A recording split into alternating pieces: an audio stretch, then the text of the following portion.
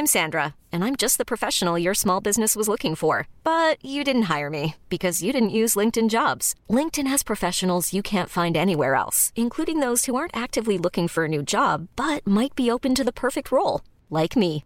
In a given month, over 70% of LinkedIn users don't visit other leading job sites. So if you're not looking on LinkedIn, you'll miss out on great candidates like Sandra. Start hiring professionals like a professional. Post your free job on linkedin.com/achieve today. Ryan Reynolds here from Mint Mobile. With the price of just about everything going up during inflation, we thought we'd bring our prices down. So to help us, we brought in a reverse auctioneer, which is apparently a thing. Mint Mobile Unlimited Premium Wireless. How to get 30, 30, bit to get 30, bit to get 20, 20, 20, bit to get 20, 20, bit to get 15, 15, 15, 15, just $15 a month? Sold! Give it a try at mintmobile.com/switch. $45 up front for 3 months plus taxes and fees. Promo rate for new customers for limited time. Unlimited more than 40 gigabytes per month. Slows full terms at mintmobile.com. There's never been a faster or easier way to start your weight loss journey than with PlushCare. PlushCare accepts most insurance plans and gives you online access to board-certified physicians who can prescribe FDA-approved weight loss medications like Wegovy and Zepbound for those who qualify. Take charge of your health and speak with a board-certified physician about a weight loss plan that's right for you. Get started today at plushcare.com/weight loss. That's plushcare.com/weight loss. plushcare.com/weight loss.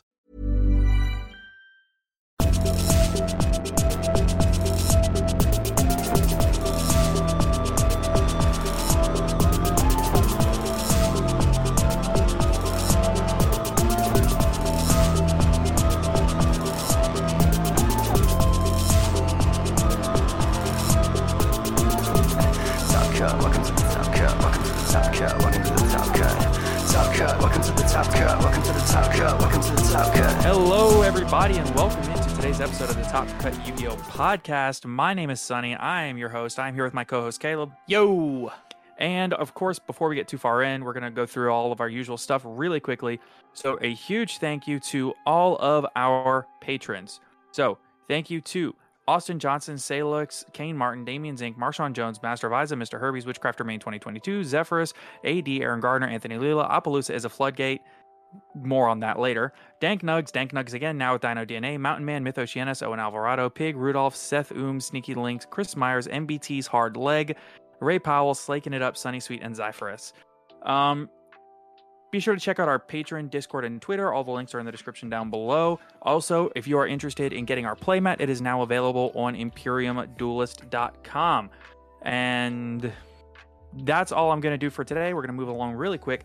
Of course, I'm sure you saw it in the episode title. We have the one, the only Pack-a-Watt here with us today. How are you doing, my dude? I'm doing great.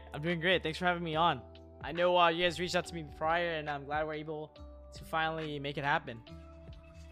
Yeah, dude. It's funny that it's so difficult to schedule things because I know you're incredibly busy, and so are we. I mean, working full-time, plus trying to do content creations, it is a pain. Oh, bro, everyone always jokes, like, how do you do it? And I still can't answer that question, to be honest. It's tough. As it turns out, sleep is optional. It is. My secret is lots of caffeine. Yeah. Caffeine, maybe something else here and there, whatever you can do to get through the day. Listen, I don't care how I get the caffeine.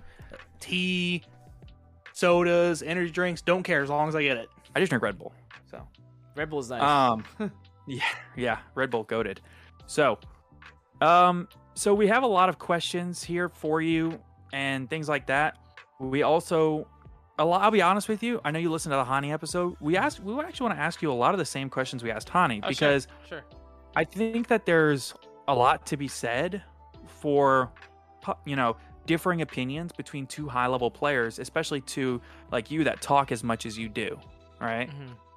Yep. So I think that something that is often overlooked is when you go into an event. And before I get too far in, before I forget, just since we're live on your channel, I will say we're going to take a few minutes at the very end, and I would love to have your chat participate and ask some questions at the end. Yeah, sure. That'll be awesome. Let's do it. Yeah, chat. They can be for me, Caleb, Pack, whatever. But yeah, around the end, we're gonna open the forum and ask chat to not go nuts. So, but going into an event, I'm kind of interested to get your perspective on deck choice, whether it be for a format or for an event. Kind of pick your brain a little bit about how you go about actually choosing a deck, because that's something that a lot of people, they go into the game and they just sit down, they say, I feel like playing this today, without actually taking a deeper thought into it and saying, why am I playing this? Am I playing this because it's a good meta call? Am I playing this because of what I expect to see at this exact event? You know, so I feel like there's a lot to be said for that, you know? Yeah, so that's a great question. So my first event ever that I went to that was like of relative size and I guess caliber of players was the PPG, the Pro Play Tour in Orlando. That was their big national tournaments, and I qualified through a last chance qualifier. And when Simo actually asked me a similar question, he was like, well, how did you decide to play the deck that you played for that event, right? And this is a good way to start, because this will show you, like, I guess, the journey of how I, got better at choosing decks. But my answer at the time was I basically played the deck that I was the most comfortable with, right? And this seems like really obvious and really, standard, but I would highly recommend that if you're newer to the game and you're going to like an event for the first time, play the deck that you're the most comfortable with, right? Like Spiral was an obvious choice for that event. That was the format at the time in 2019, and it was like quote unquote the best deck. It established like insane boards. It just like did so much with so little, and I just didn't feel confident. When I went to the event, I had the entire deck ready. I had the deck. I was ready to play it, and you know what? Like in the back of my mind, I was like, man, I'll be honest, I'm not that confident. Like I don't really know the combos that well. I feel like I'm gonna screw up, and it's one of those decks that's pretty unforgiving. If you mess up, you're gonna make a worse board.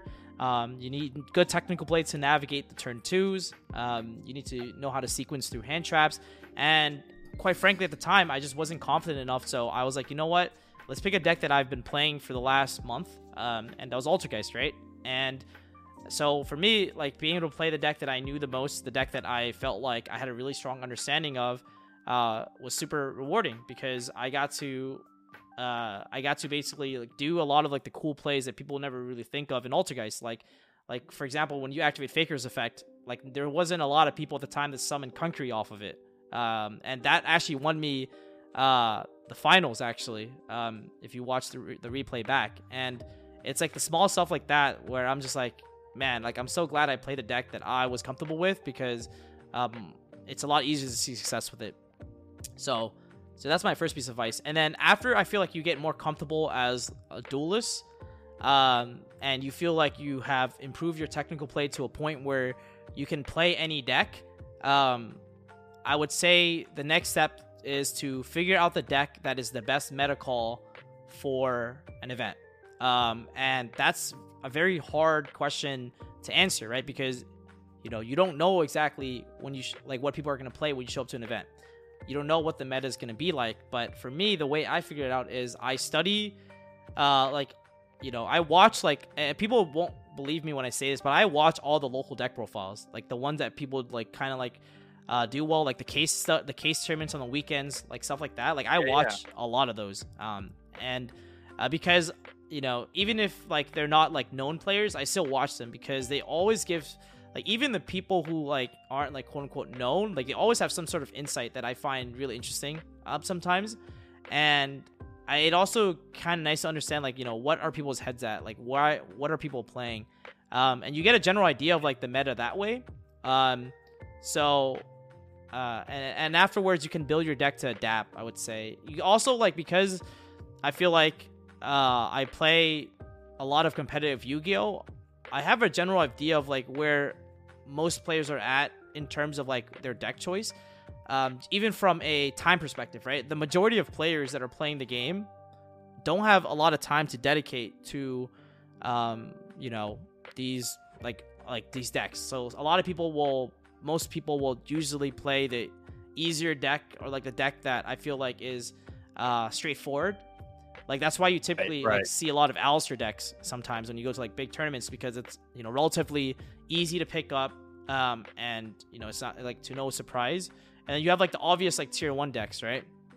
That people will show up with. So and that's how, like, I guess like the last YCS I decided to play like DDDs, where when no one was looking at the deck at the time, I played it because I knew that it had an advantage just because people didn't bother to take the time to learn the deck.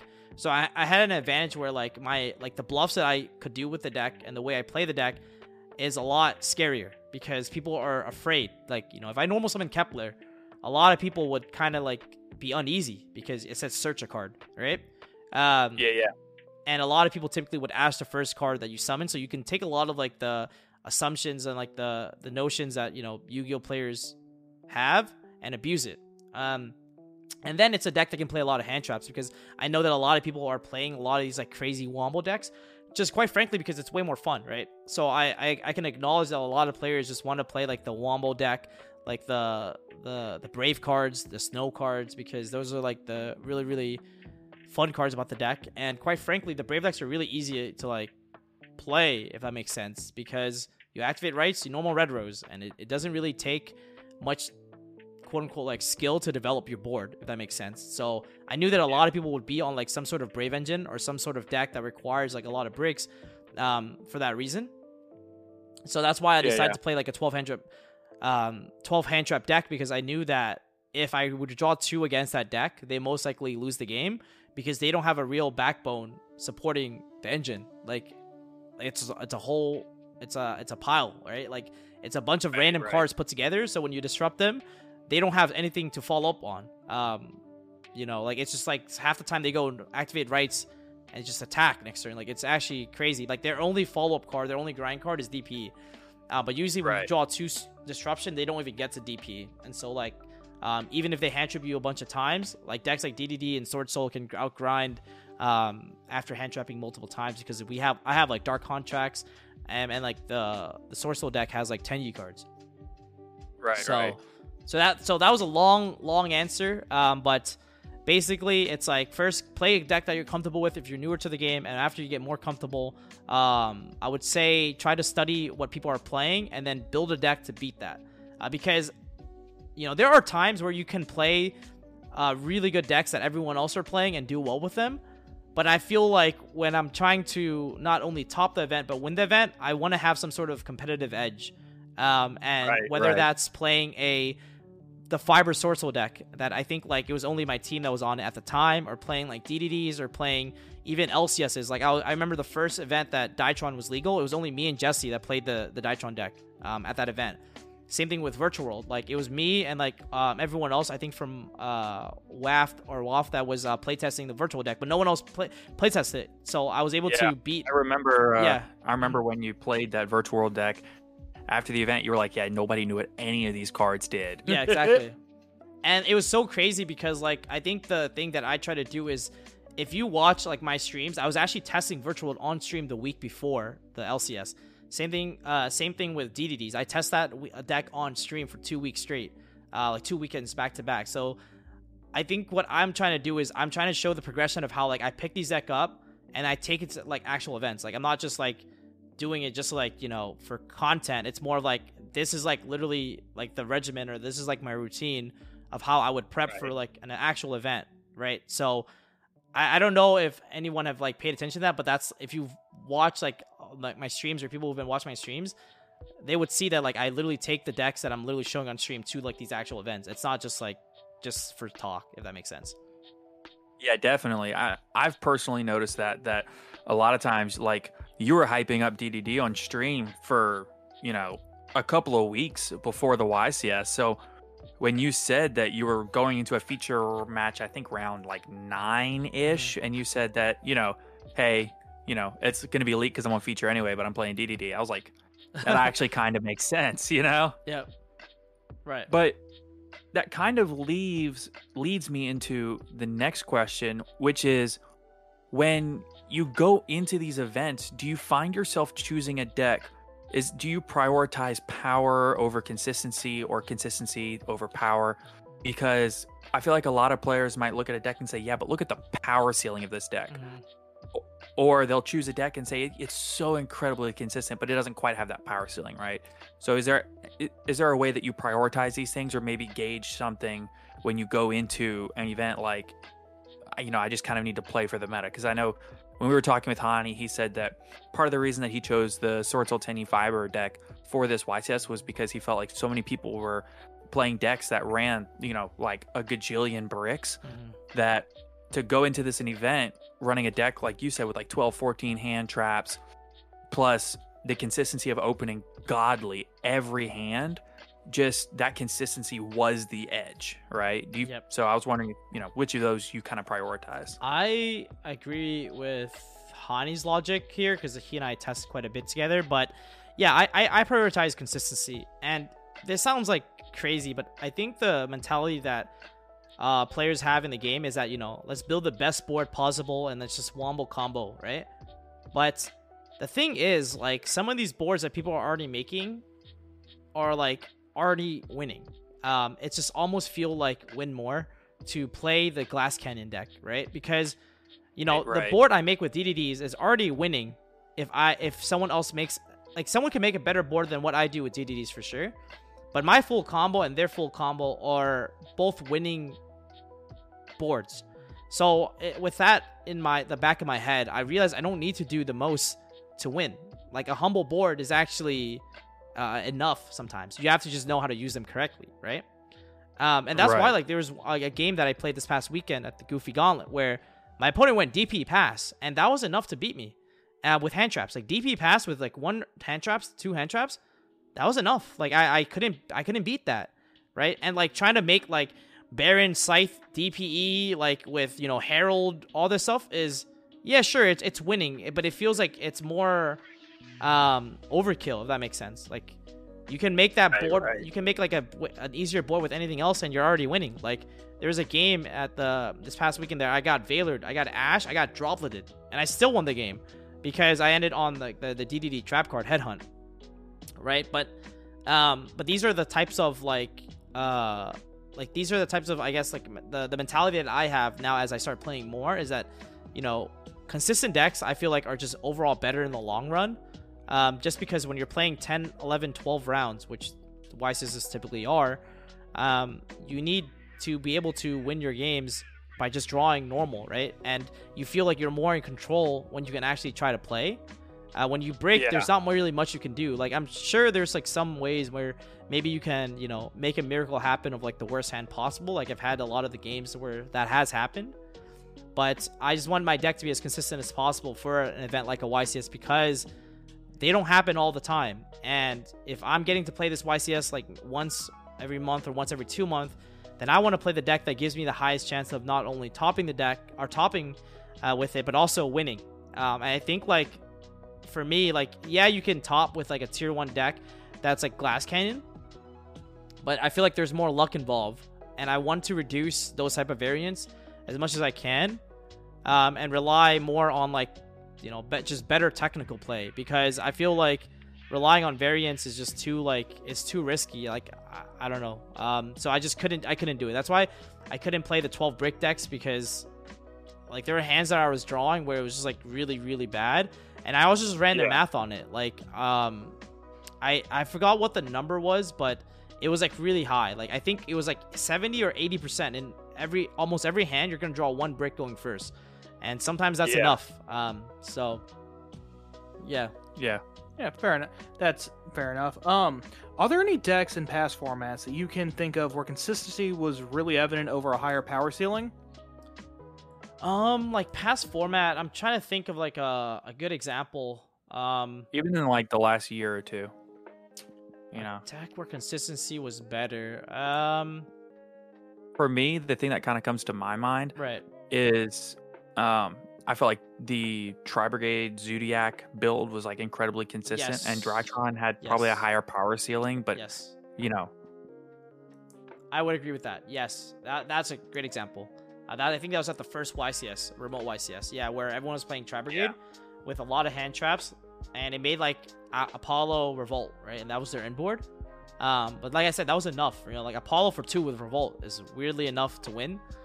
Just because like you can answer any attack on the Appaloosa, and then you have 2 to 3 Appaloosa negates, which are usually enough. Dragon Link is a pretty consistent deck. I think like for the most part, usually consistent decks are pretty good. It's like I think like the thing that people underestimate is that consistent decks don't mean that the deck doesn't make a good board. Like I remember when Dragon Link would pass on like Hermetic Seal Tidying, right? and that was a winning position board wise, right? Because it prioritized like recovery while like having disrupts. And I personally like decks that have disrupts that are multi-layered. So not just front heavy, but also like there's something in the back row as well, right? Like for example, DDD. That's why I like the deck a lot. Like Sword Soul, I like it a lot because there's Blackout, there's Headhunt, there's Tidying in the Dragon Link deck, right? Like it doesn't just put up monsters as its form of disruption, but it has something in the back row as well. So it's a lot harder to crack those type of boards. Like Virtual with Chuche, for example, too. Like those are the type of decks that I really like because it's like multi facets. Like it's, and as you know what's crazy, like I think those types of decks are what's healthy for the game because they aren't necessarily disrupts that make it so that you can't play the game ever, but they give you a chance to play and break the board. Right. So what I mean by this is like Chuche is like a pop, and then you have like the virtual board, which was like some like I'm talking about like post VFD. You have like Shenshin Chuche, right? Yeah. Like there are a lot, like you get to play still, like you can still try to play the game, and you have to like kind of like navigate your way because I think those type of disruptions forces you to actually play instead of floodgates, right? Like the floodgates are like crazy. So yeah. Funny you should mention floodgates. Okay, so this is, I hate to cut you off here, but this is, we need your help settling a debate. Yeah, sure. Okay, so I'm sure you heard it when I read off the patron names. And this has been a debate going in our Discord server for almost a year now, basically since the creation of the server. Okay. And I'll accept your answer as the end-all answer. Okay. Oh, God. That's a lot of pressure. Yeah. Hundreds of people are listening to this. Okay. So, here's the question. Is Appaloosa a floodgate? In a way, yes. Yeah. In a way, yes. I actually think Appaloosa should be banned, believe it or not.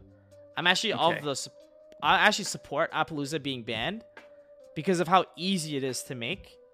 And it's a card that if you think about like Nibiru, right? The card was literally designed to make it so that it kept combo decks in check. Ironically enough, with the release of Appaloosa, a lot of these decks rely on Appaloosa like as an extra deck card to beat the Nibiru, if that makes sense. Like there's like I feel like Appaloosa is like way too generic, to be honest. Like it's actually like I think it got worse because of the base engine. But before the base engine, before like the not the base engine, I'm sorry, the adventure package. The adventure package, like it's so like it is like it was actually like, why do you think Appaloosa for 3 negates with Revolt was so broken? Like, yeah, it was insane. Like, bro, like I couldn't like there's like you couldn't even beat that half the time. Yeah, if you're playing Drytron, it's an FTK. Yeah, it's like disgusting how good it was.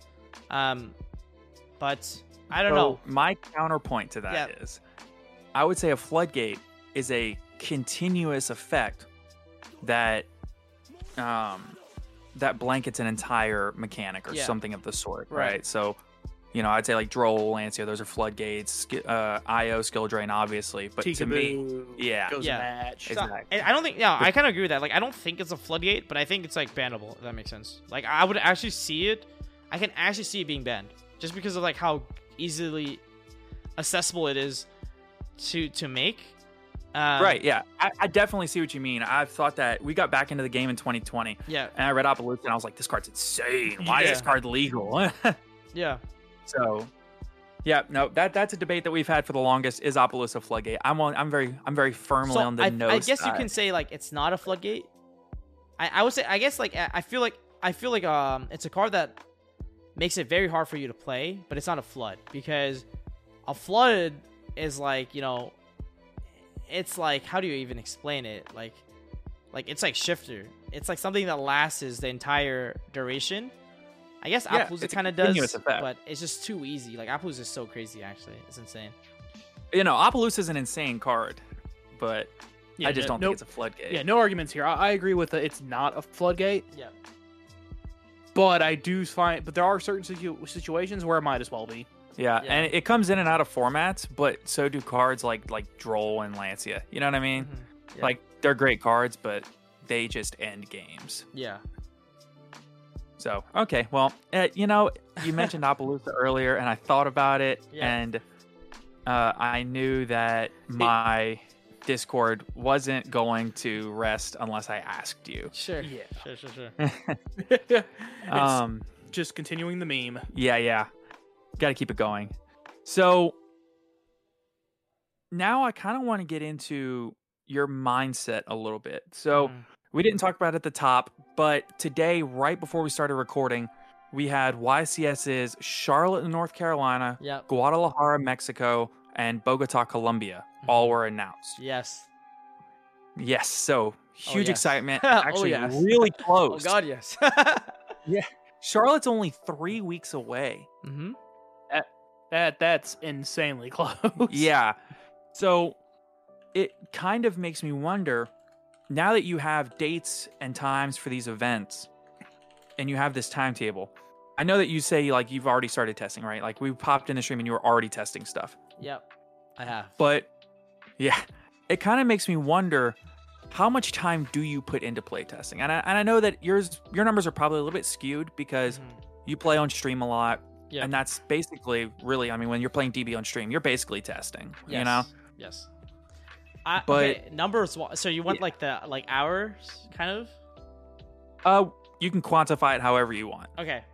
So I would say so for this last YCS lead, like the remote Vegas one, the only time I played Yu-Gi-Oh was on stream, and it was just because I was super busy. Our bot just completely quit recording. It's okay. And I realized it happened 7 minutes ago. Yeah. Oh no. Yeah. So, will we be able to rip the audio from your VOD and cut it down? Yes, you can. Wonderful. Okay, we'll just do that. I'll give you permission to download it, like the access. Amazing, because the bot is honestly the worst thing ever. I need to get a new computer. But... Yep, no worries. Yeah. Okay, so I'm sorry. You can go back into what you're saying about play testing. Sure. So, for the last YCS remote Vegas that just happened, the only time I played Yu-Gi-Oh was actually live on stream. So, and I told my chat this, like, the mentality I had when I went to these events. So I want to give a huge shout out to the two tournaments that I was at. So I think I'm echoing in the back. Oh, are you? Yeah. Or like I hear you playing my stuff in the back. I have your stream muted. Oh, really? Is that me? Okay. I'll just restart. That's okay. Power of editing. The power of editing is crazy. But yeah. Okay, so for the last remote duel YCS that happened, for the last remote duel Vegas event, the only time I played on stream was the only time I played Yu-Gi-Oh was actually on stream. So the mentality I had was that like when I went to these weekend tournaments, I knew that my weekdays were pretty much booked. Like I work 60 hours a week. Like I have a full-time job. Contrary to popular belief, people think I'm a full-time streamer, but because I stream like insane hours. Like I actually stream I was streaming the same amount of hours as people who do this for a living, right? So as someone who works a hard physical outside job all day, the same amount of hours as you, I don't get it. Yeah, so like a lot of people are probably like, yo, like there's no way Pac works. Like no way. Like he streams way too much, and that's what I'm trying to get into that's what I'm trying to get back into now, like streaming consistently. But for the last YCS, I was really busy. Like I just got promoted at work, and I was working like nonstop. So my weekdays I knew were booked, but I knew that I was due to go to these bigger tournaments that were happening on the weekend. And huge shout outs to Big 3 Deals in Arizona. They bought my ticket and flew me out to play in their tournament. And of course Unmatched Gaming in Pennsylvania. So those were the two tournaments that I played in. That was 2 weeks. So that was 2 weeks of big tournaments leading up to the third week, which is the YCS. Yeah. The first time I played DDDs was at Big 3 Deal, and I got completely bodied. I didn't really, I was doing pretty well, but I didn't really know how to play the deck. I was learning it literally as I was playing against these people, because like I said, I didn't really have time to play test. Like I was on, like, I was waiting for my plane, and I was like looking up like combos. I was doing test hands. Like I was trying to figure it out because I didn't really know how to play the deck. But the mentality I had was that I didn't really care how well I did at these weekend tournaments. I knew that there was going to be a lot of good competition. It was going to be a slightly bigger tournament, like it was going to be bigger than a locals tournament, but smaller than a YCS or smaller than a regional. So it was like really good practice. And I was like, you know what? I don't care how well I do. I could play I could play another deck that I was more comfortable with and maybe try to do better at these tournaments.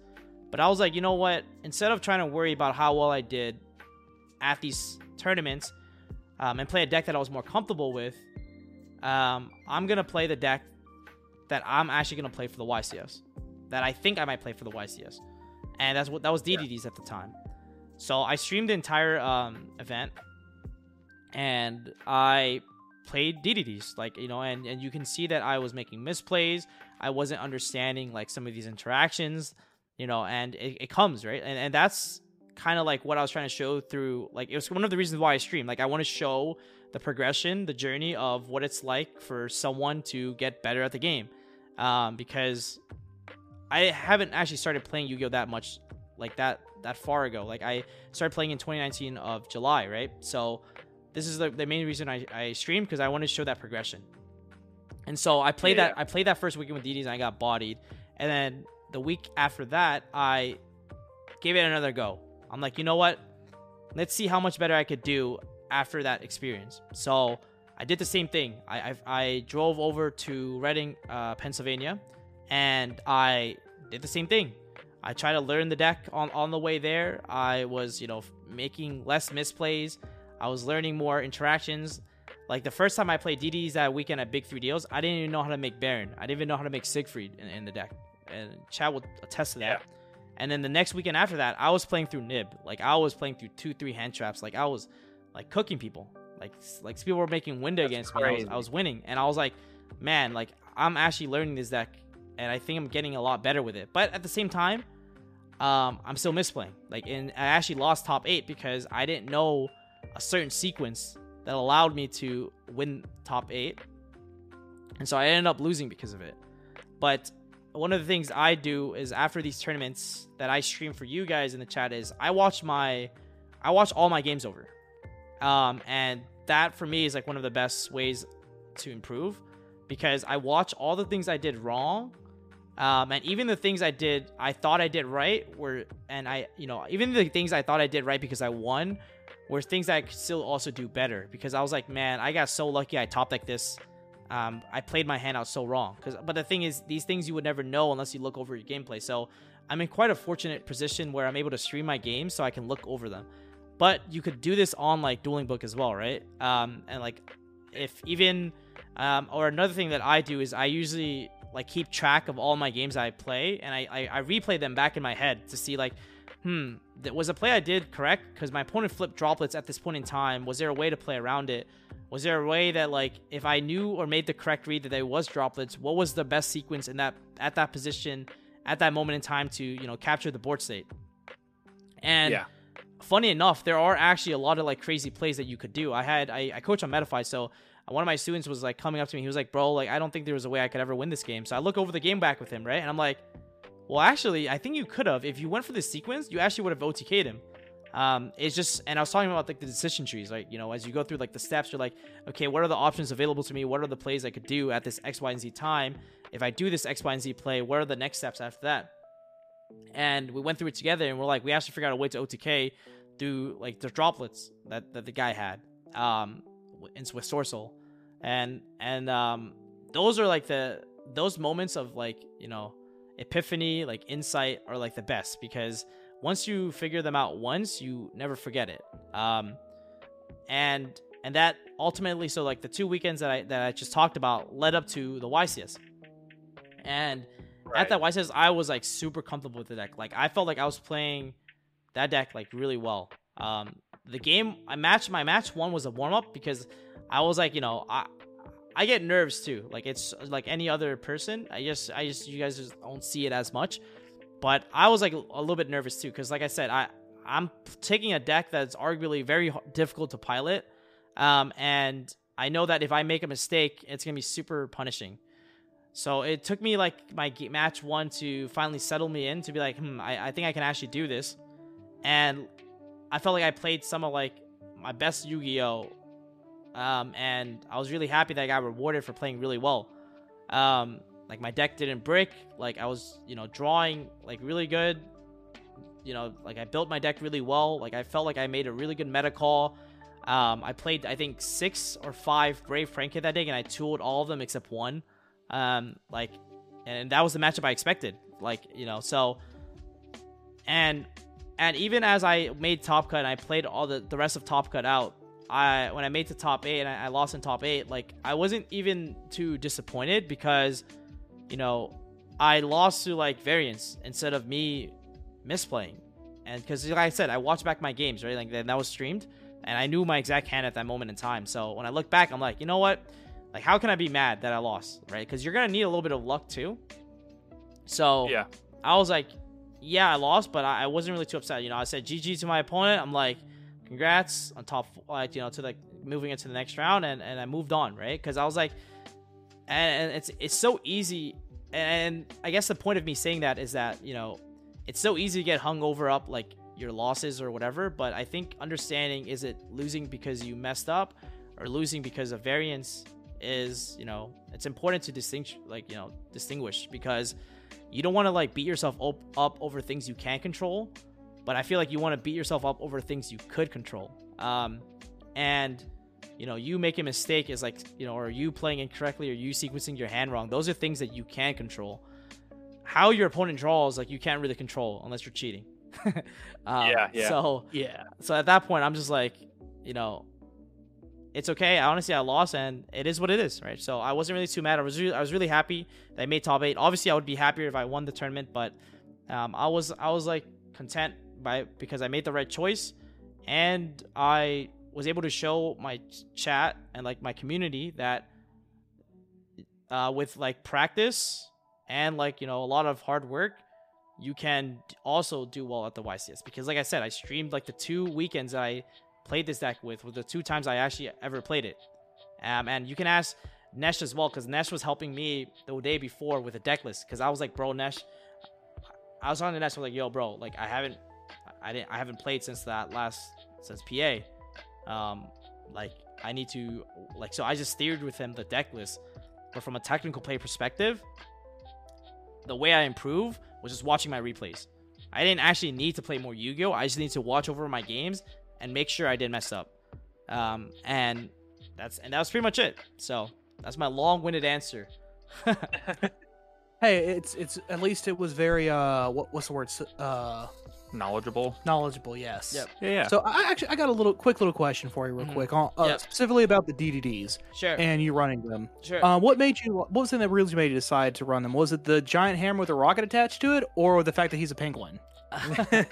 No, I wanted to play DDDs because I thought it would be a really good meta call, because no one would know how to hand trap it. So my opponent goes -1 quite a bit, and that's pretty much it. I also think it's actually a good deck. Like, you just have to play it well. And that's basically why. So I was like, you know, so I don't know. It's also Macanex just looks crazy. Like that art is insane. So I had to give it a shot. Hammer with a rocket. Hammer with a rocket. Yeah.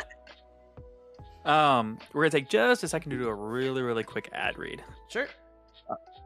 So a huge thank you to our sponsor, ETB Games in Alexandria, Louisiana. They are our locals, and they are your one-stop shop to get everything that you need for Yu-Gi-Oh!, Magic the Gathering, Pokemon, Digimon, any card game that you play. They have binders, play mats, they have deck boxes, singles, steel product, anything that you could need.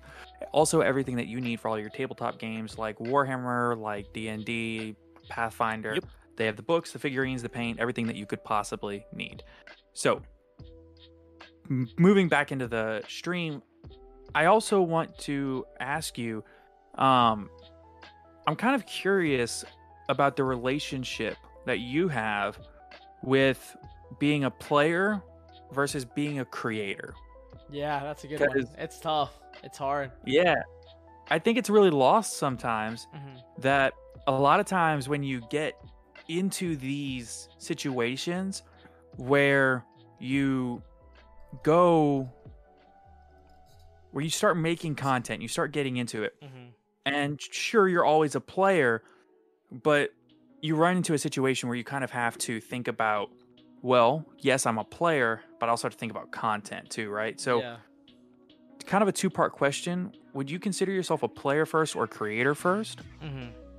And the other part is, have you ever found yourself in a situation where you kind of take some time to really focus more on creation as a creator rather than just being a player? Yeah, so I think I'm a player first. And the reason why I say this is because, like, when I show up to events, you don't see me holding up a camera going like, yo, what's up, YouTube? You know what I'm saying? Because for me, it's like, it's also just my personality. When I'm at events, I'm one of those people that I just want to savor the moment. Like, I wanted to enjoy my time, absorb in my surroundings. And even when I studied abroad in college, so I was in London, and I did the same thing. Bro, I barely have any pictures from when I was abroad. And I was really bad at taking pictures because when I was traveling and soaking all this experiences in and just hanging out and sightseeing, all that good stuff, right? Like, I just didn't, my reaction is not to take out my phone. It's more of like, man, let me just enjoy where I am. And I feel like it's very similar to how I approach content creating with Yu-Gi-Oh!, which I honestly feel like, ironically enough, I need to do more of that, filming and more of that, like, recording, because I don't do it enough. But yeah, when I'm at like events and stuff like that, right? Like, I kind of just like it's funny. My content is literally topping. I probably chose the hardest. Like, it probably shows the worst content space to get into, because it's like, it's competitive Yu-Gi-Oh, right? It's like, it's the one area where, like, it's very results oriented, so you have to like do well. You have to do well, and then you have to also you have to go out, record these games, show people what it's like, and I think that's why the IRL streams is doing pretty well, like, at these big tournaments. Like, I feel like I get like double the people when I go to like IRL tournaments or events, because a lot of people either haven't been to events or anything like that. But I'm always more focused on my game, like whenever like I'm streaming IRL stuff or anything like that at all, because at the end of the day, like, my content is playing really well. And I want to also play well just because I like competitive Yu-Gi-Oh! Like, I like that interaction where you have that epiphany of how you crack your opponent's board, or how you outplay them, or you mind game them into like making the wrong play. Like, those type of interactions, like those types of moments for me are like euphoric. Like, I love it. Like, that for me is like crazy. Because a lot of people think like Yu-Gi-Oh! Is just a luck-based game or something like that, and I feel like it's not always I feel like luck's involved, but you have to put yourself in the position to be lucky, if that makes sense. And that's what I like. That's why, like, I like playing the game so much, because like there are some luck involved, but there's a lot of times where like you really can turn the tides of a game based on how well you play, how well you make reads on your opponent's back row, how well you make reads on their hand. Like, that for me is like so fascinating. It feels almost as if I'm playing like like a trading card poker game or something. I can't explain. Yeah. It. I mean, when you look at it, there's actually quite a few players that they don't just play Yu-Gi-Oh. You know, a lot of them play, a lot of higher level players, they also play poker pretty competitively. You know, I mean, it makes sense. Yeah. So that part is like awesome for me. And then I think your second question was regarding like, how do you ever balance like choosing to be a creator more than a player?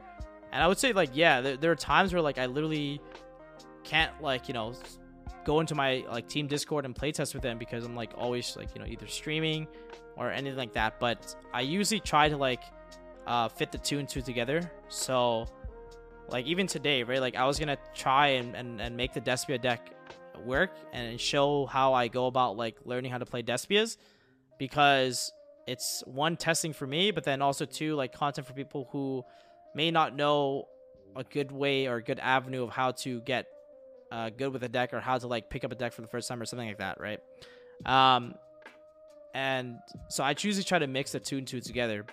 But yeah, it is very hard to be both a player and a creator, because at one hand you're like, dang, like what's some like content I should do, but then on the other hand you're like, damn, I have a big tournament coming up this weekend.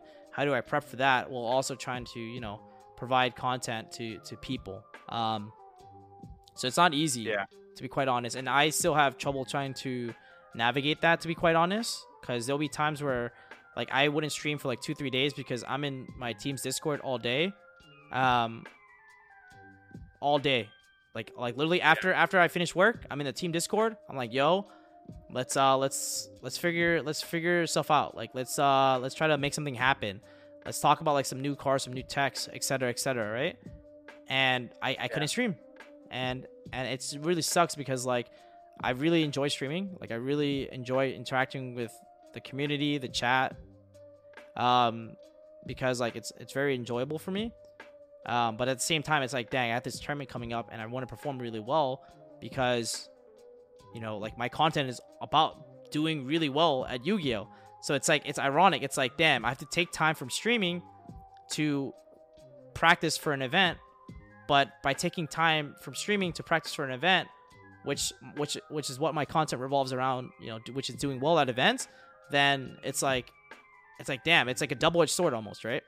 So right. Navigating and balancing the two is definitely like really tough, but I think I came to a point where I just try to do both, to be honest. I think the key is to just get so many feature matches at these remote duel YCSs that you just end up on stream all the time anyway, right? True.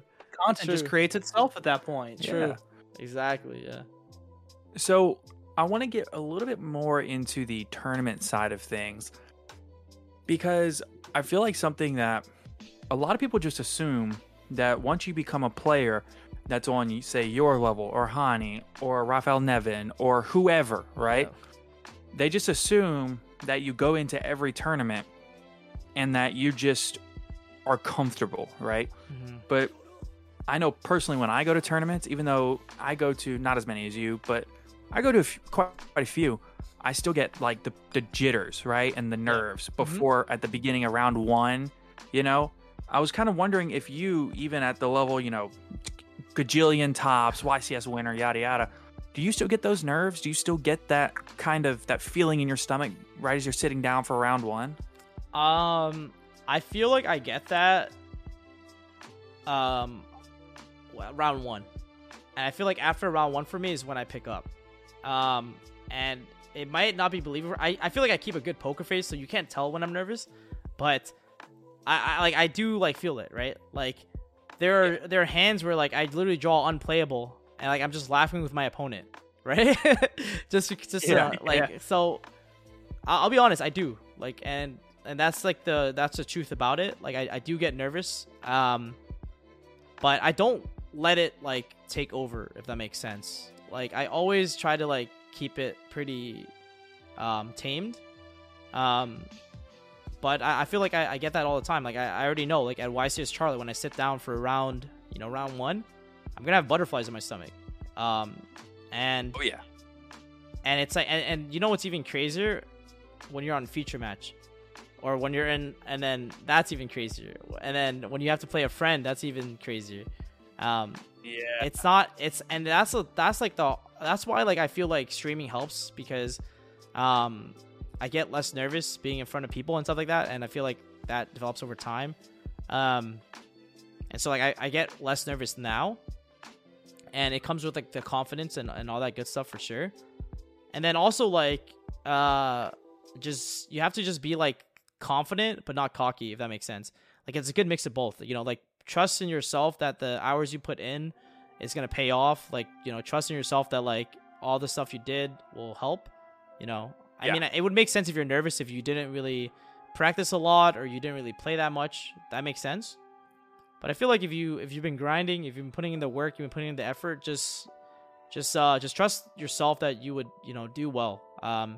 And I think that will go a long way, because I think a lot of people are insecure sometimes, and you know, it's like a good mix. Like you have to be like a little bit confident but not like over the top, right?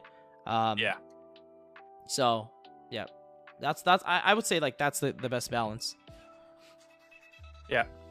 So in your opinion, how do you decide, well, not really opinion, it's more of a decision tree thing here, when to shotgun an effect like a Lancia or going to shotgun DPE to pop the scythe, that kind of thing? Like how in your opinion, how do you kind of go about that kind of decision tree?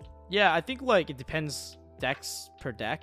Like you know, you have to like read, like for example, like whenever you play a card, like it, you know, I was actually just talking about this on stream. It's so funny. I was actually just saying like, damn, how do I get punished, right? So like I was just playing against MBT and he's playing Flunders, and he activated Pot of Prosperity. So he went Shifter as his first action, which makes sense, and then he goes Pot of Prosperity for 6. My only hand trap is Ash Blossom. So in the back of my head, I was thinking, how do I get punished by not ashing this? Because against the Flunder matchup, it's typically correct to hold the Ash Blossom for Eaglin. That's usually the best bet. And it's so funny. In my head, I'm like, the only way I get punished is if he rips the field spell and he already has Eaglin in his hand. Because once you chain block the Eaglin, Ash doesn't work, and you get the Big Bird anyways. And if you Ash the Robina that comes after the Eaglin, he can just use his regular normal summon to tribute over the 2 birds, and he still ends on the full board. And ironically enough, I didn't Ash it because I'm like, I was like, I didn't want to take too long to think, because, you know, I'm playing against MBT. It's like a friendly. It's like not that serious. But it was in the back of my mind, and I literally said this right afterwards, and my chat was asking me, like, what do you mean by how do you get punished? And I was just about to explain it, but that's basically my thought process. Like, so in terms of like your question about Lancia, how do you know when to shotgun an effect? How do you know when to like use cards? I always think about like the pros and cons about like, how do I get punished? Like in what way is this not correct, right? And when you evaluate the pros and cons, I feel like that helps you make your decision the best. So, you know, there's no clear-cut answer. Like, I think you'll be crazy to be like, you know, you always shotgun Lancer, you always do this. Because the answer is it depends, and it might not be the answer that people are looking for. But I would say it like really depends. Like, for example, against PK, right? Like, I sometimes, if Lancer is my only hand trap, sometimes I play a little bit risky, where I let them make 2 level 3s to send Aquamancer, and then I Lancia them. And, you know, it might not even be correct. But sometimes you change your hand trapping method, or you change your playstyle depending on the person you play against, as well, right? Like sometimes maybe you make the read that have a good or a bad hand just off their composure, when they draw their first 5 cards. Like I actually I talked about this in one of my coaching sessions with one of my like students on Metafy. He was like, how do you like make good reads? And I explained that I actually study the way my opponent plays in game 1, and the way they, like, if they're overly aggressive or they're conservative in the way they play their hand out. And I really like focus on that, you know. Like I really pay attention, like, hey, are they playing like kind of aggressive, or are they playing kind of ignorant, or are they just playing the way they are because their hand doesn't warrant a way to play through interruption? And I use that knowledge and that information to better read them in the game 2s and 3s in terms of like, how do I hand trap correctly, etc. So I would say that, like, you know, paying attention to your opponent, the way they play, is really important. And I would also say that like it really depends on the deck you're playing against, the meta. It's Gamma in the main deck if you Shotgun Lancia, etc. So yeah, that's what I would say about that. Yeah. So something else that I think that a lot of people struggle with on a regular basis is crafting a sideboard going into the event. We haven't talked about this, right? No? Am I? Nope. Okay. No, not yet. Making sure we haven't already discussed this. So when you're going into an event and you're building a deck, crafting sideboard, I'm kind of wondering, when you're planning that sideboard, how do you pick the hand traps that you main versus you side, right? Because I would say something like Lancia is a great, incredibly impactful card, but you'll never see somebody main it hard, basically ever, right? I mean, sometimes sure, but like it's very rarely mained. Same thing with like Droll, right? They're great, super impactful cards, but people just don't really main them for whatever reason. Or things like Cosmics, main versus side. It's so dependent, right? So I'm just kind of wondering if there's any specific evaluations that you make to decide where you kind of place these. Yeah, so I would say that I would say the first thing when crafting a sideboard and like they decide like, for example, what hand traps to main, side, etc. When you go to like an event, like let's say we take the YCS for example, because there's one coming up in Charlotte, so this might be more applicable as a response. But when you go to a YCS, on average, when you go to a YCS, you play like 50% like tier 1 decks, like decks that you would expect, right? And then you have like all these rogue decks, and you'd be surprised that like you would think that at a YCS, the people that are showing up are all tier 0 high level players, but there's a lot of players that just show up just because they want to play, their pet deck, right? And you have to be ready for those rogue decks as well, because Hani will be the first to tell you that he was losing to Earth Machines because he didn't know what the cards did, and that's gonna happen. But I like know all these rogue decks because I'm one of those people that I find a lot of fascination just playing a lot of different decks. It was the same thing in Hearthstone for me. Like I had like 10 different decks built because I feel like I get really bored really fast, and when I pick up a deck and learn it really well, I'm like I want to move on to the next one. And I want to play another deck. I want to play another deck because that's what keeps this game interesting for me. The multitude of decks is what keeps this game interesting for me. If I had to play like Salamangreats for a year, I don't know if I would be playing at the time, because I'll be like I would probably be switching every deck, just because like I just like find it more enjoyable to learn the different play styles and like how different deck functions. Like that for me is super interesting. That's for me is what makes Yu-Gi-Oh really fun. And so there's that component. And I would say that when you show up to a YCS, the reason why a lot of people don't main deck Droll or Lancia is because it doesn't cover the most generic matchups. Like it doesn't have good coverage, and coverage of matchups when it comes to like non-engine slots are really important, because certain cards are really good in certain matchups and certain cards are really bad into that certain matchups. So you want to have a wide diversity. That's why Ash is like arguably one of the best hand traps ever made, because every deck searches, every deck does some sort of like sending from deck to grave. And it's like almost always in everyone's main deck because it covers every matchup. You would never go wrong having Ash in your main deck. Sometimes it's not correct to main deck Ash because of the format, but at least in this format, like Ash just covers everything. You cover all your bases, and when you go to a big tournament where you don't know what you're going to play against, you might play against a Sorcerer player, but you could also just be playing against Flunder, right? And Ash is a very good card into that matchup. And I think that kind of almost falls back into like consistency versus power ceiling, right? Because sure, in the matchups where it works, something like Lancia is incredibly impactful. Yep. But when you think about Ash, it's more consistently good against the field. Yes, exactly.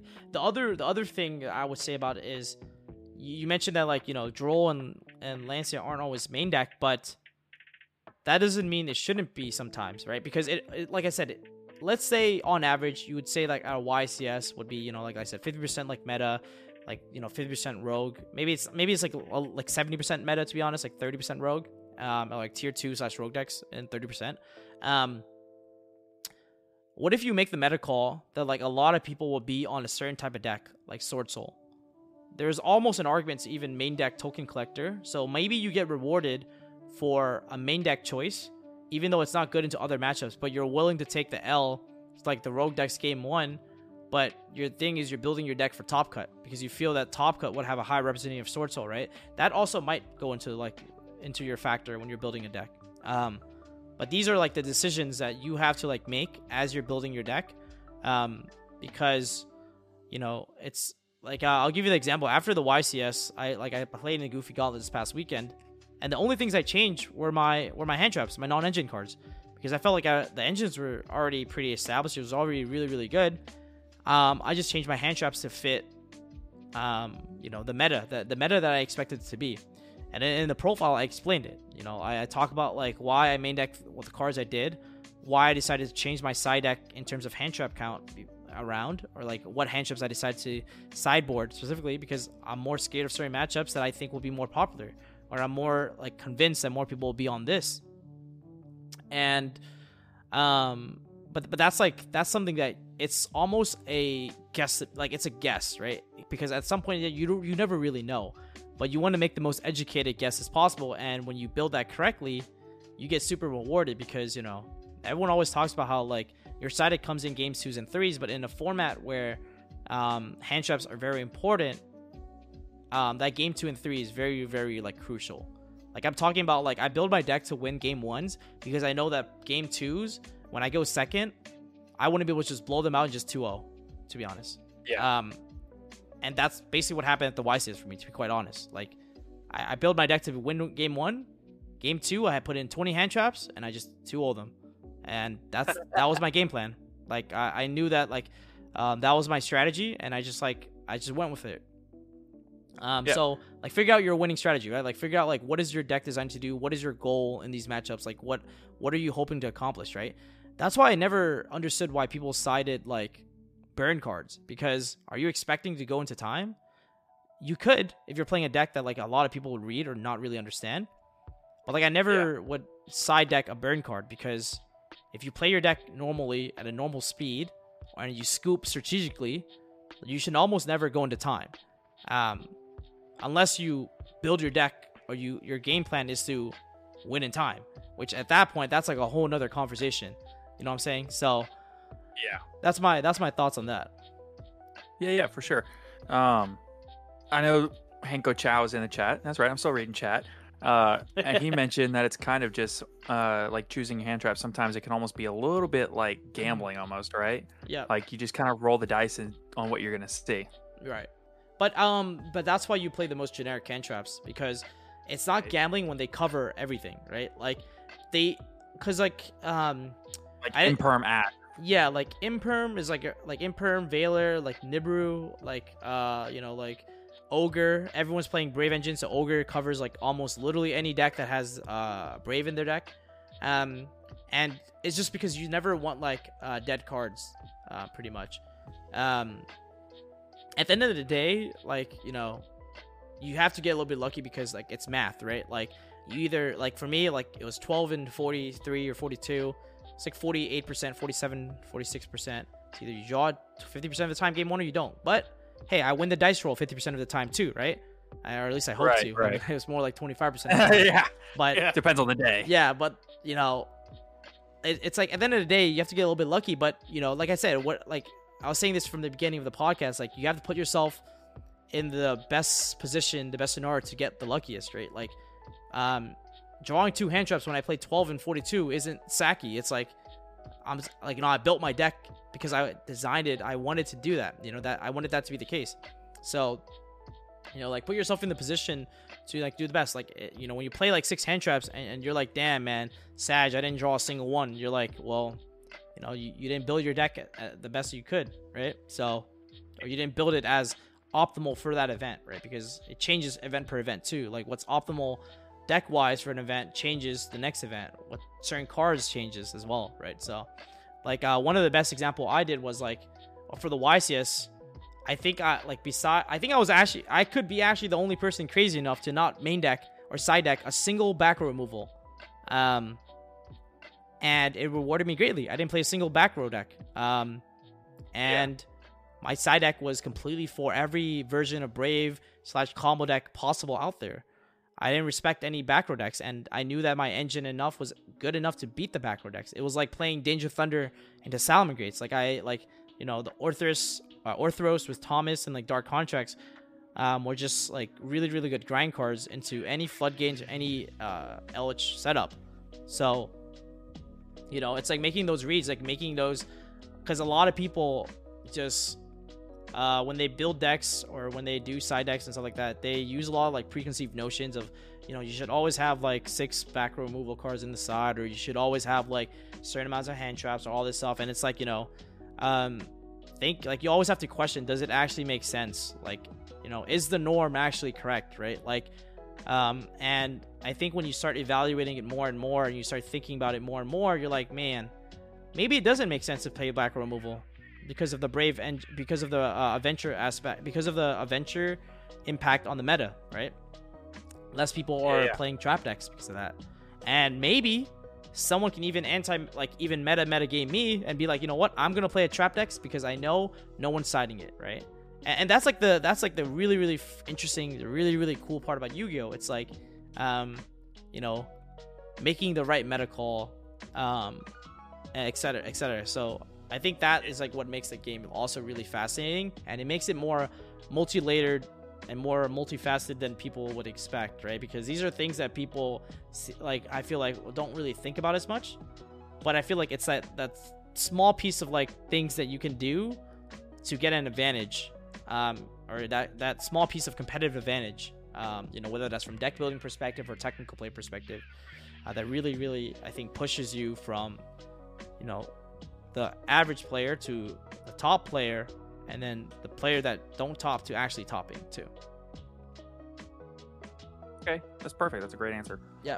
I'm actually really enjoying kind of like the long form answers, because it's tough because like it's not like, because I'm like doing these long answers because there's no like real like 1 sentence, 2 sentences to encapsulate, like the best way to answer it. It's tough. It's like these are really, really good questions. They're really tough questions, and that just shows how complex the game is, right? Like, absolutely. I think for all the players who are like entering the game through Master Duel and stuff like that, they're gonna quickly realize that like there's a lot of stuff that goes into what makes top players, and that's the journey. That's the cool part about it. Like I truly believe anyone can get really good if they really want to. Like I felt like I got into like a certain level. Like I feel like I got good just because I really wanted it, and I put in the hours and the time for it. And I was able to get into like testing circles and teams because I think people acknowledged that. I was like, man, this guy's putting in the work. Like, who is this dude, right? And basically they gave me a shot. And so I feel like for anyone who is aspiring to get better, get into like and meet better players and all that good stuff is, you got to also prove yourself by yourself first before you can just have someone that can coach you or like help you, or like a good test group, right? Because I think that's what I did. Is everything. Yeah, because your test group is everything. But I feel like the way to get into that is to, first do it by yourself and put yourself in the best position first, right? Like you have to also show people that you can add value. So I think I went from someone who was like basically taking notes to providing notes, basically. I don't even know the best way to say it, but and the thing is, I still, and that's not to say that like I'm like basically teaching all these people now, but it's like I'm still a student of the game. Like I'm still learning, and I think that's what I feel like will serve me and a lot of players who are looking to get better in the long run, is that like don't get too like cocky or don't get like too confident. Like always try to learn, always try to get better, and like just be humble, because that will actually make you better. Like being like, yo, like I'm insane, all this, whatever, like you might joke with that with friends, saying like, oh man, I'm insane, yeah, I'm playing out of my mind. I always say that, but like in reality, it's like, it's like, just be humble, like learn as much as you can, just get better, all that good stuff. Like that will serve you like miles, like leagues ahead. Yeah. There's a fine line between quiet confidence and arrogance. Yeah, exactly. Yep, exactly. So, I'm not taking up too much of your time, am I? Got one or two more questions? Yeah, sure. Of course, we had a couple more questions. Let's do it. While we're here, if you are in chat and you have questions, now is the time. So let's go ahead and get some questions from the chat. And after I ask this next one, we'll, go to the chat. So I know that you haven't been playing the game actually for the longest time, right? It's kind of crazy to see your progression and your growth from a newer player to literally probably one of the top 5 players in the game right now. That's right? Too kind. I don't think I'm the top 5, but I appreciate that. And I actually, I mean it. I feel like I have a long way to go before I get really, really crazy. But I feel like I'm working there. So, but I appreciate that. It means a lot. So, I think it's kind of like you just said. You're really a student of the game. You study all of these things for not just the meta, right? You don't just study these things that are relevant right now. You also go back and you study past formats. Yes, I love it. I love past formats. Exactly. I know that the announcement for Time Wizard format. I know that you've been really big on the 2011 Plant Synchro format, 2014 Nationals, Edison, whatever. So it makes me wonder, what is it that draws you into all these past formats? What is it about them that fascinates you? And how do you think that playing these past formats can benefit players that are really wanting to learn not just the history of the game, but also get better at the game right now? I find it so funny that like even when I play GOAT, right? Which I think GOAT is like so funny because sometimes like it's so sacky, but there's a lot of like really cool outplay and a lot of really cool mind games you can do in these like retro formats, because there's a lot more turns, and you have to like pay attention to cards. You have to keep track of like in what order that people play their cards in, and which, like, why did this guy set this turn 2 but not turn 1, right? Those types of like reads of critical thinking from retro formats are great brain exercises. That's why this past weekend when I was in Connecticut, or whenever Hani and I travel together, we always play retro together, because it's such a good brain exercise. Like, you're constantly trying to make the right reads, like and when you make those reads correctly, bro, like your opponent feels like shit. Like they just felt like, it's just really, really OP. And that same type of like reads, critical thinking will apply to modern or like current TCG as well. Like, like understanding how your opponent plays and what order they play their cards in. It's a little bit different because the game's a lot faster now. But like, you're able to like pick apart their hand, pick apart like what cards they can have set, in what order they play them.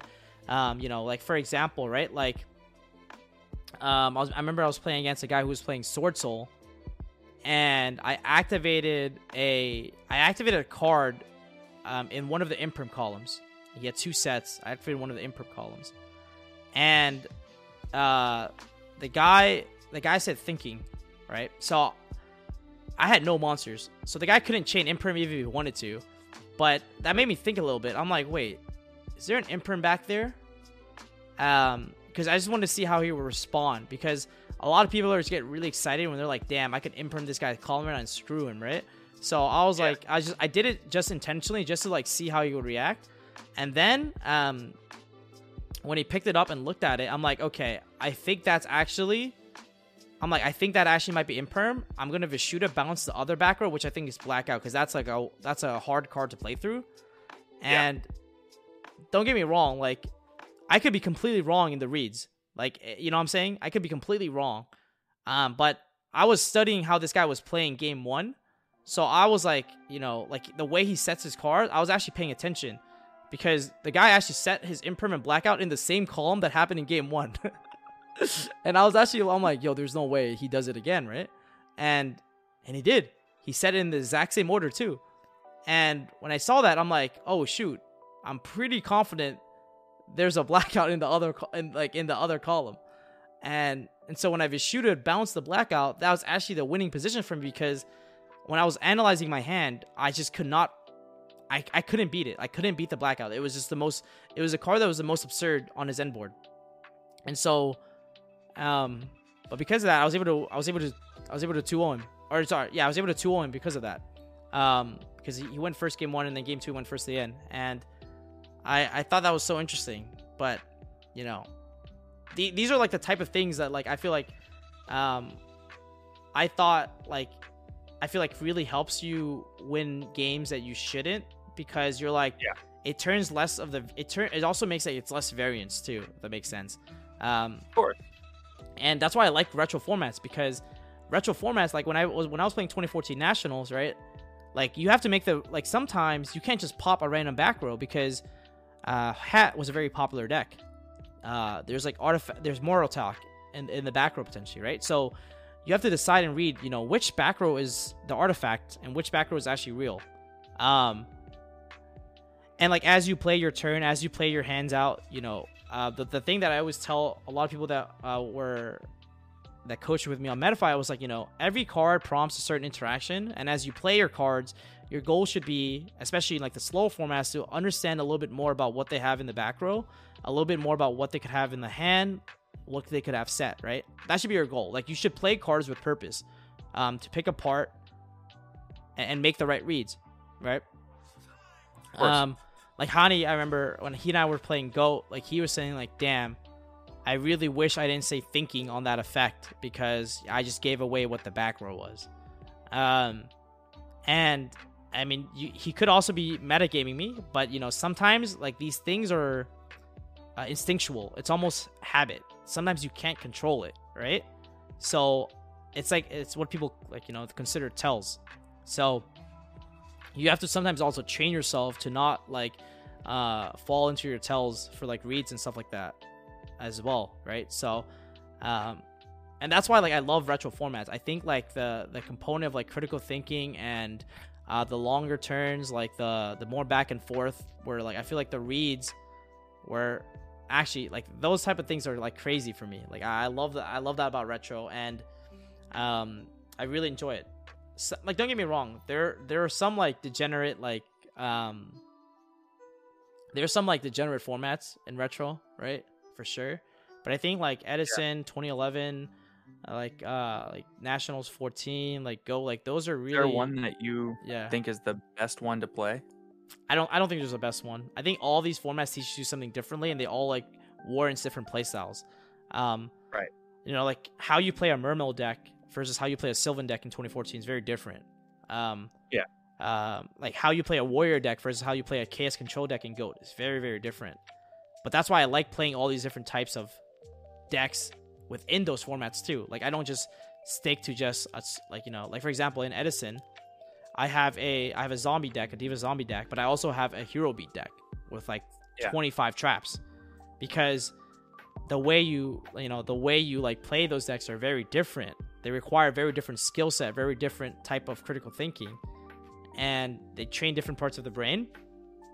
So I like playing them because they offer like different insights, and all, you know, I'm talking about all this stuff that you can get benefit out of, obviously, like, and it seems like it's a lot, and it seems like really hectic, and it seems like it's a pain, but it's also super fun, right? Like I'm saying all this and it seems like a chore. It seems like, you know, it seems like a hassle to like try to get better, because there's so much you have to consider, think about. But the way I approach competitive Yu-Gi-Oh! And like the way I approach getting better at the game is that it's not a chore. It's actually, for me, mind-blowing. It's fun. It's interesting, right? Like when I watch good players play, I'm just like, damn, he played nice.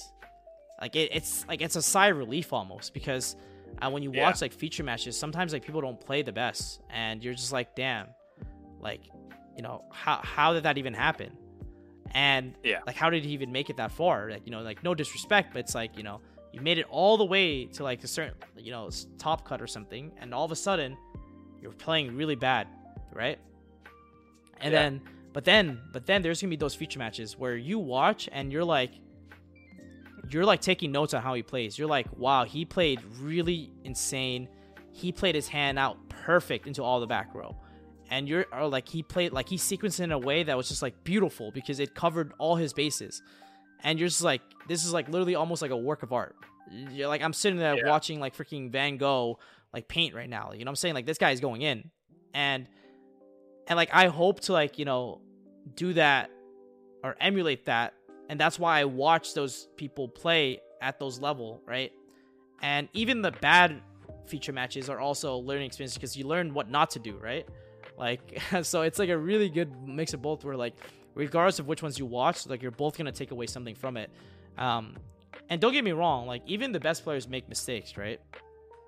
But I think like there's also a lot of like, there's a lot of replays where good players make mistakes and you understand from that because it might seem a mistake in hindsight, but at that moment in time, off of no cards known, they for some reason must have thought it was correct in some way, right? So trying to understand why they thought that the bad play that we see, hindsight 2020 was actually like in their heads, they probably thought it was the right play. That's why they make the play, right? No one would ever consciously make a bad play. At least I hope not. And so it's even more interesting is when you try to understand like, why did he make that play even though it like really lost to this? What was he reading? Or was it just an oopsie, right? Sometimes that happens too. And so like when I watch these retro feature matches, I actually watch them sometimes multiple times because they're so enjoyable. But also because like if I drew the hand that he did, how would I start off the sequence? And then I would hit play, and then and someone would go like, okay, they would play this card first, and I would hit pause, and I would think, I'm like, wait, why did he play that card first instead of this card? Because that's what I would do, but the guy I'm watching isn't doing it that way. He's doing it another way, and that like really helped me, ironically enough, get into the minds of how these players functions and what their thought processes are, and I try to emulate some of their thought process in the way I play Yu-Gi-Oh too. And I think that really, really pushes you to the next level because it makes you more critical and it makes you think more when you make plays, right? Like, there's a lot of times where people would be shuffling, looking at their hand, like hand shuffling, looking at their hand, and I could just tell nothing's going through their heads. Like, I could just tell. Like, the guy's just, like, shuffling. But there's a lot of times where... empty shuffle, let's go. But there's a lot of times where... some people actually, like, when they're looking at their hand, you could tell, bro, they're about to F you up. Yeah. They're about to screw you. Like, bro, like, I'll give you an example. When you watch Jeff Jones play, right? Like, the way I see his playing style is he will look at his hand, evaluate all his options and the way his opponent would respond, and he would take a little bit more time than normal to, like, look at this, right? He'll look at it. Look at any feature matches with Jeff Jones. He does this. Look at his hand. He thinks. 2 minutes. 3 minutes has gone by. Once he calculates it, he plays really fast. It's almost instantaneous. Like, he already could, because he's making all these, like, decisions in his head, like, really, really already fast. Gone through the entire decision tree before he played a card. Exactly. And like, these are the things I pay attention to, right? Yeah. So not studying just the cards and how they're playing the cards, but also studying the player. Yes, because like there's a reason why certain top players are at the top. Like, it's not just like coincidence, right? It's so I pay attention to like how like the better players play because there's something interesting to like learn from them. And I try to emulate all of their styles in the way I currently play Yu-Gi-Oh now. I think it was so funny because Billy, I think when he was commentating my YCS feature match, he was like, dang, Pac was shuffling his hand as if he was about to set his entire hand and then only set one. That's what I would do. And it's so funny because I watched the feature match in which Billy literally did that. So I did, I subconsciously emulated that. And it was so funny hearing him commentate that in the YCS coverage because, like I'm like subconsciously like doing these like plays that people are doing, so I don't know. It's like I could go on for this forever. There's a whole like subset. There's a lot to learn from these retro formats. Yeah, there's a lot to learn. So I'm a huge advocate of retro, of learning, of playing them, and then also just like you know, I started in 2019. Like for me, this is like it's fascinating. Like I never got to live through these formats. I never got to play with Honest in my main deck. I never got to play with like freaking, you know, Treeborn Frog. And be able to relive a little bit of piece of history is like cool. Because I watch all these retro profiles now. Be able to play them is a whole nother component. So I have a lot of appreciation for it. I think that the thing that is lost on a lot of newer players, that sometimes people just don't really consider, you know, maybe if they get into Yu-Gi-Oh! In 2019, 2020, whatever, they see all this stuff that they can do, and they just start doing things, you know? Right. And I think that's something really critical that some of these retro formats really emphasize is the conservation of resources, you know? Yeah. I think that it's so critical to look at a hand of total gas and maybe play into it a little bit more conservatively, understanding that your opponent has hand traps, things like that. You know, save some follow-up and save, you know, make sure that, sure, you can end on 4 synchros, but maybe you end on 2 or 3 with loads of follow-up in your hand if it's a board that kills anyway, right? Yeah. I have, like, it's so funny you mention that because I have examples of this. Like, if you watch my top 8 feature match against Amit for YCS Vegas, he made DP against my board and I drew for turn. Like, and I see, like, not a lot of people doing this where I could have played, like, to be honest. I could have played and actually, like, I could bait the DP and actually try to play. But in my head, I was like, I could try to play now, but if this play doesn't resolve, the DPE gets the +1 off of me because it trades with a card in my hand. And I know he's playing Striker, so he can't really kill me unless you like rips Ray off the top, you know? So it's better to just pass here and get the extra draw and then try to make my big push next turn, right? Yeah. And I did that. I literally did that. And the thing is, I don't, like, a lot of people, like, don't know when to, like, you know, just pass. Sometimes the best play is just pass and draw an extra card, right? And that's what a lot of retro is, actually. If you notice in retro, there's gonna be a lot of opportunities where you could play, but you're like, damn, if I normal summon this and this gets to, like, you know, bottomless or something, I can't play the game. Let me just wait until an extra back row. And GOAT, this happens too, like, where I wait until I have Judgment and draw into it, and then set the Judgment, and then try to make the big push. And my opponent might make the read, I have Judgment now, you know, and they'll get a little bit, they have to be a little bit more aggro now. But, like, these are, like, you know, the type of stuff that you kind of have to think about.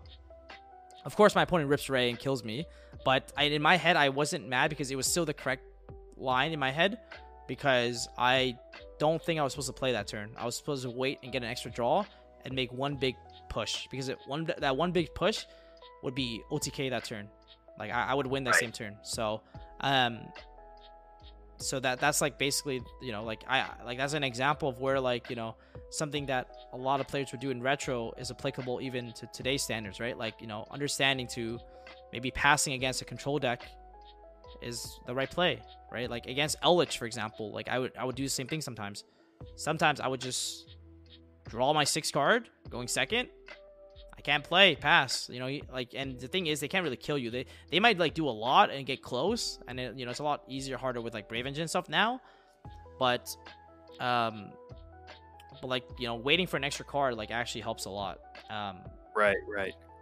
So yeah, I got one last question. Yep. And then we'll answer the questions from the chat. So, when you go back and watch these retro,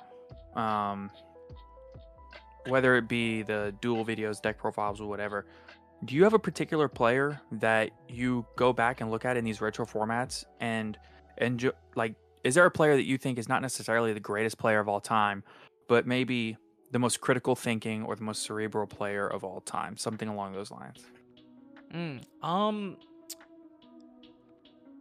I mean, for me, it's actually funny. I actually watch, like, I think the person I watch that I feel like has really good technical play is definitely Jesse. That's the person that I watched for, like, really good technical play. Like, a lot of his feature matches, I've pretty much seen all of them. He has really good technical play. Like, he, like, makes really good, I feel like he has decision trees and his logic for like sequencing his hand in certain ways is like really, really good. But in terms of like a player who's like less known, I can't really think of any, because quite frankly, a lot of the feature matches that you see from the past are all like known players. That's the one that ARG usually streams. But I've like watched all of them, and it doesn't really matter who's playing. Quite frankly, like I always try to evaluate like the way they play their hand. I always try to evaluate the way they play into boards and stuff like that. Just because like they all like play every person plays very differently. So there isn't really anyone that comes to mind that is like less known. But I say like for like from the known players, I would say like Jesse's probably the person I would watch the most from like a pure technical player perspective, because I feel like he plays with like a lot of like reasoning and logic. Like I feel like conviction and like logic that goes behind like every card he plays, rather than kind of like Oonga Boonga, I'm just gonna play it like X card for my hand. Like there's actually like thought process that goes behind it, and it makes sense, right? Like, and whenever I try to like, obviously I don't understand his thought process like 100%, but when I see the way he sequences his hand and I think about the order, and I think about like, does this make sense for this card to be first? I'm like, damn, it actually does, right? Because of like all this, and this. So I think those are like interesting for me. Like I like those type of like games where I'm like, damn, like it actually makes a lot of sense. All right, we're gonna power through some questions from the chat. Sure. You can just give kind of real quick like 2-word answers, and we'll just wrap it up because I don't want to hold you too much longer. What do you value more, playing a lesser known deck for playing a less known deck for the knowledge advantage, or playing a deck considered tier 1 or best of the format? Wait, so say that again? Like playing a less known deck or a tier 1 deck, you said, right? Yeah. So something like playing DDD versus maybe playing the pile deck, right? For me, it's like, like I would just play the deck that I think is the best. It could just be the deck that everyone thinks is tier 1, or that is tier 1 or solidified as tier 1. Or it could just be like a deck like DD's, for example, which I think is the best deck from a meta call perspective. It might not be the quote unquote best deck. It might be the best meta call, if that makes sense. But I typically try to pick the deck that is the best meta call, not the best deck, because usually the best deck is not the best meta call. Like, and when we talk about best deck, we talk about like the way that Yu-Gi-Oh players talk about the best deck is usually the decks with the highest ceiling, the deck that does the most. But for me, it's like, for Dytron, for example, right? At the first YCS remote, it was like Dytron was definitely absurd. Like, there's no doubt from anyone's mind that if that deck goes first, you're probably scrambling. There's also like Tri Brigade, right? Like it was a quote unquote one of the best decks because it was very consistent, it was very powerful, right? And I just went with Prank Kids because I think it was the best deck because it can play the most non-engine and have one of the best grind games while also playing, like it's a deck that no one expected. Some people didn't even Ash the first kid sometimes, bro. You know what I'm saying? Like, like when I was playing that deck at that YCS, there was not a lot of people who was actually even on Prank Kids. And that's kind of like, if you look at my like track history or track record, I typically try to do that when I go to events. I try to play the deck that isn't the best, but the best meta call. And I think all of my like tournament results have all been decks that were quote unquote the best meta call, not the best deck. But in turn, they turn out to be the best deck because they're the best meta call, if that makes sense. Yep. So is there a deck that is less meta that you have a lot of fun with playing in a more casual setting, like locals? Right now, like I'm looking into Despia's because I think without like keeping it 100, without the new structure deck cards yet and the new Albaz fusion or Despia fusion, the deck is pretty weak right now. But I just like that it's a very interactive deck. Like I don't really, bro. I end on Masquerade that burns you for 600 pass. Like it's not really that crazy. And with better hands, I end on Chimera as well that pops cards, right? Like I really enjoy those type of like very interactive decks. Like I love, like for example, playing BA. Now there was a format where like full power try was happening, and I was playing BA. Or like like those are like the type of decks that I really really like. There was like just to go back on the idea of like, you know, playing meta calls. There was an event for a giant card where I played pure Trap Lich, just complete infinite trap cards and L-Lich, and the meta at that time was Dragon Link ending on the Buster Lock, right? That was the meta. And I like, you know, when I played that deck, I was like, you know, Dragon Link is the best deck, but I think I'm playing the deck that is the best meta call because that Dragon Link mirror was like atrocious, you know. You got to think about it. You got to keep it in the back of your head too. If you're playing the deck that quote unquote is the best deck, everyone else probably thinks that too. Everyone else probably thinks Dragon Link's the best deck, or everyone else probably thinks like X deck is the best, right? So now you have to consider a couple things. First of all, how does this deck fare in the mirror? If the mirror is like hella toxic where you roll the dice for game one, then man, I don't know if I want to play that deck, to be honest.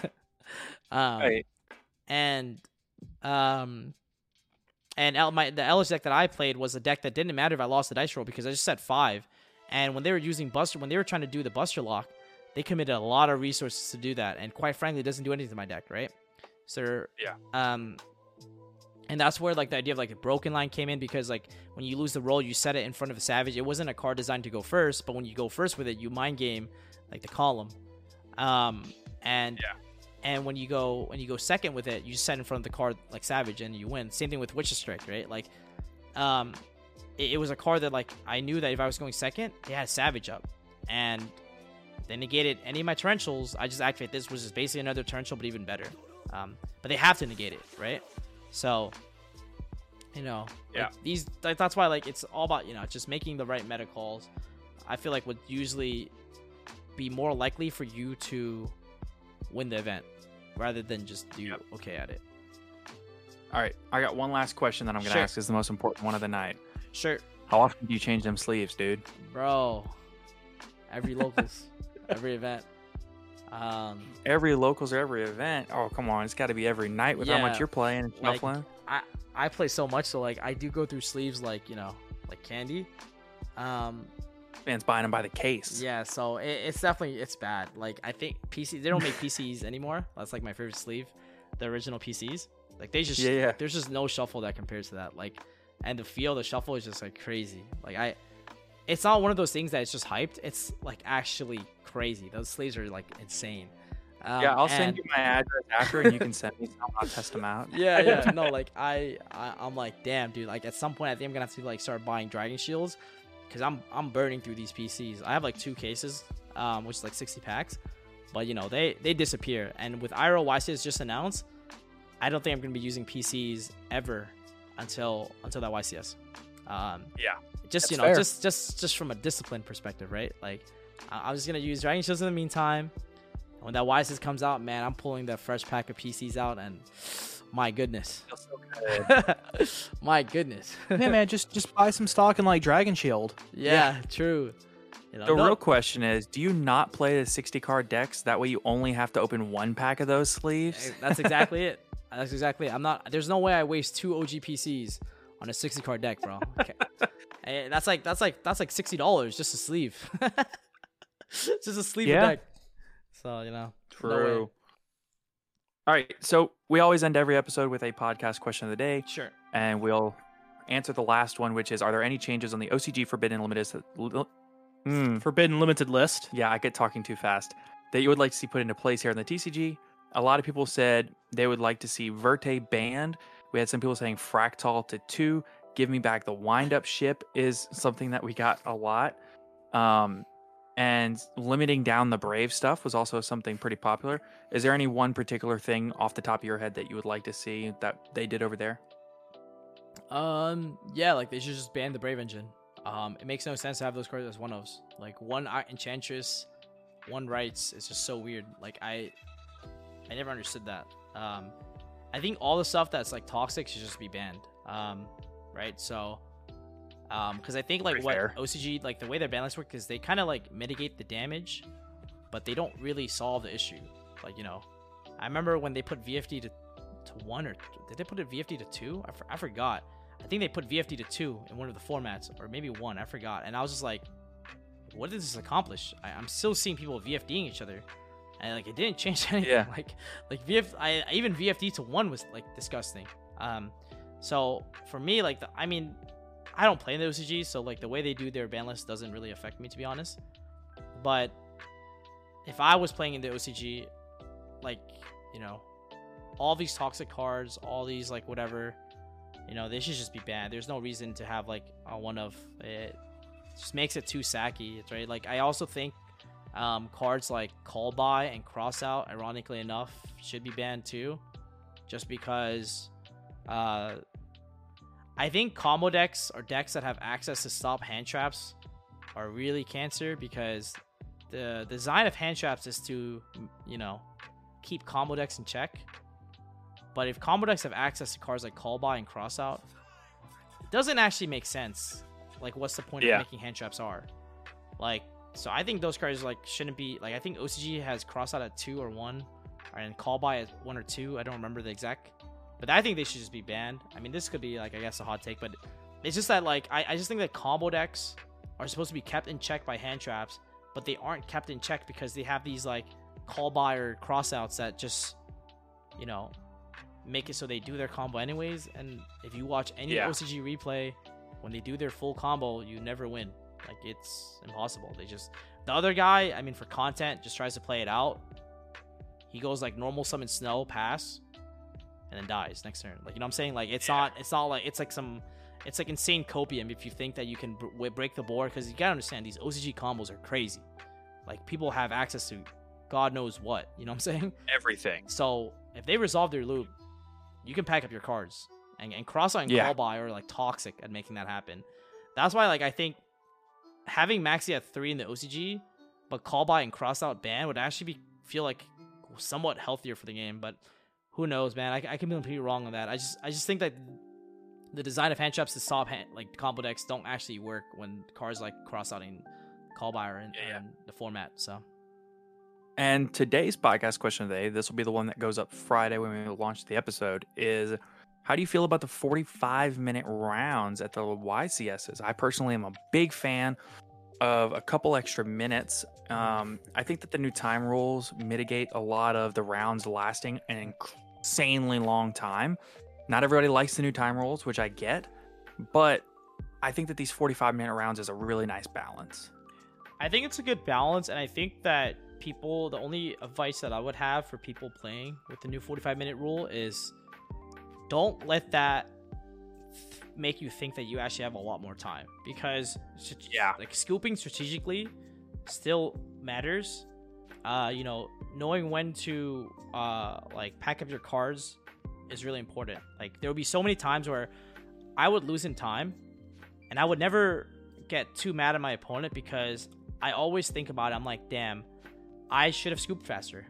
There was at the Goofy Gauntlet this past weekend, I almost lost in time, because when I looked up at the clock and I'm playing the 30-minute game 1 out, I'm like, dude, what the heck?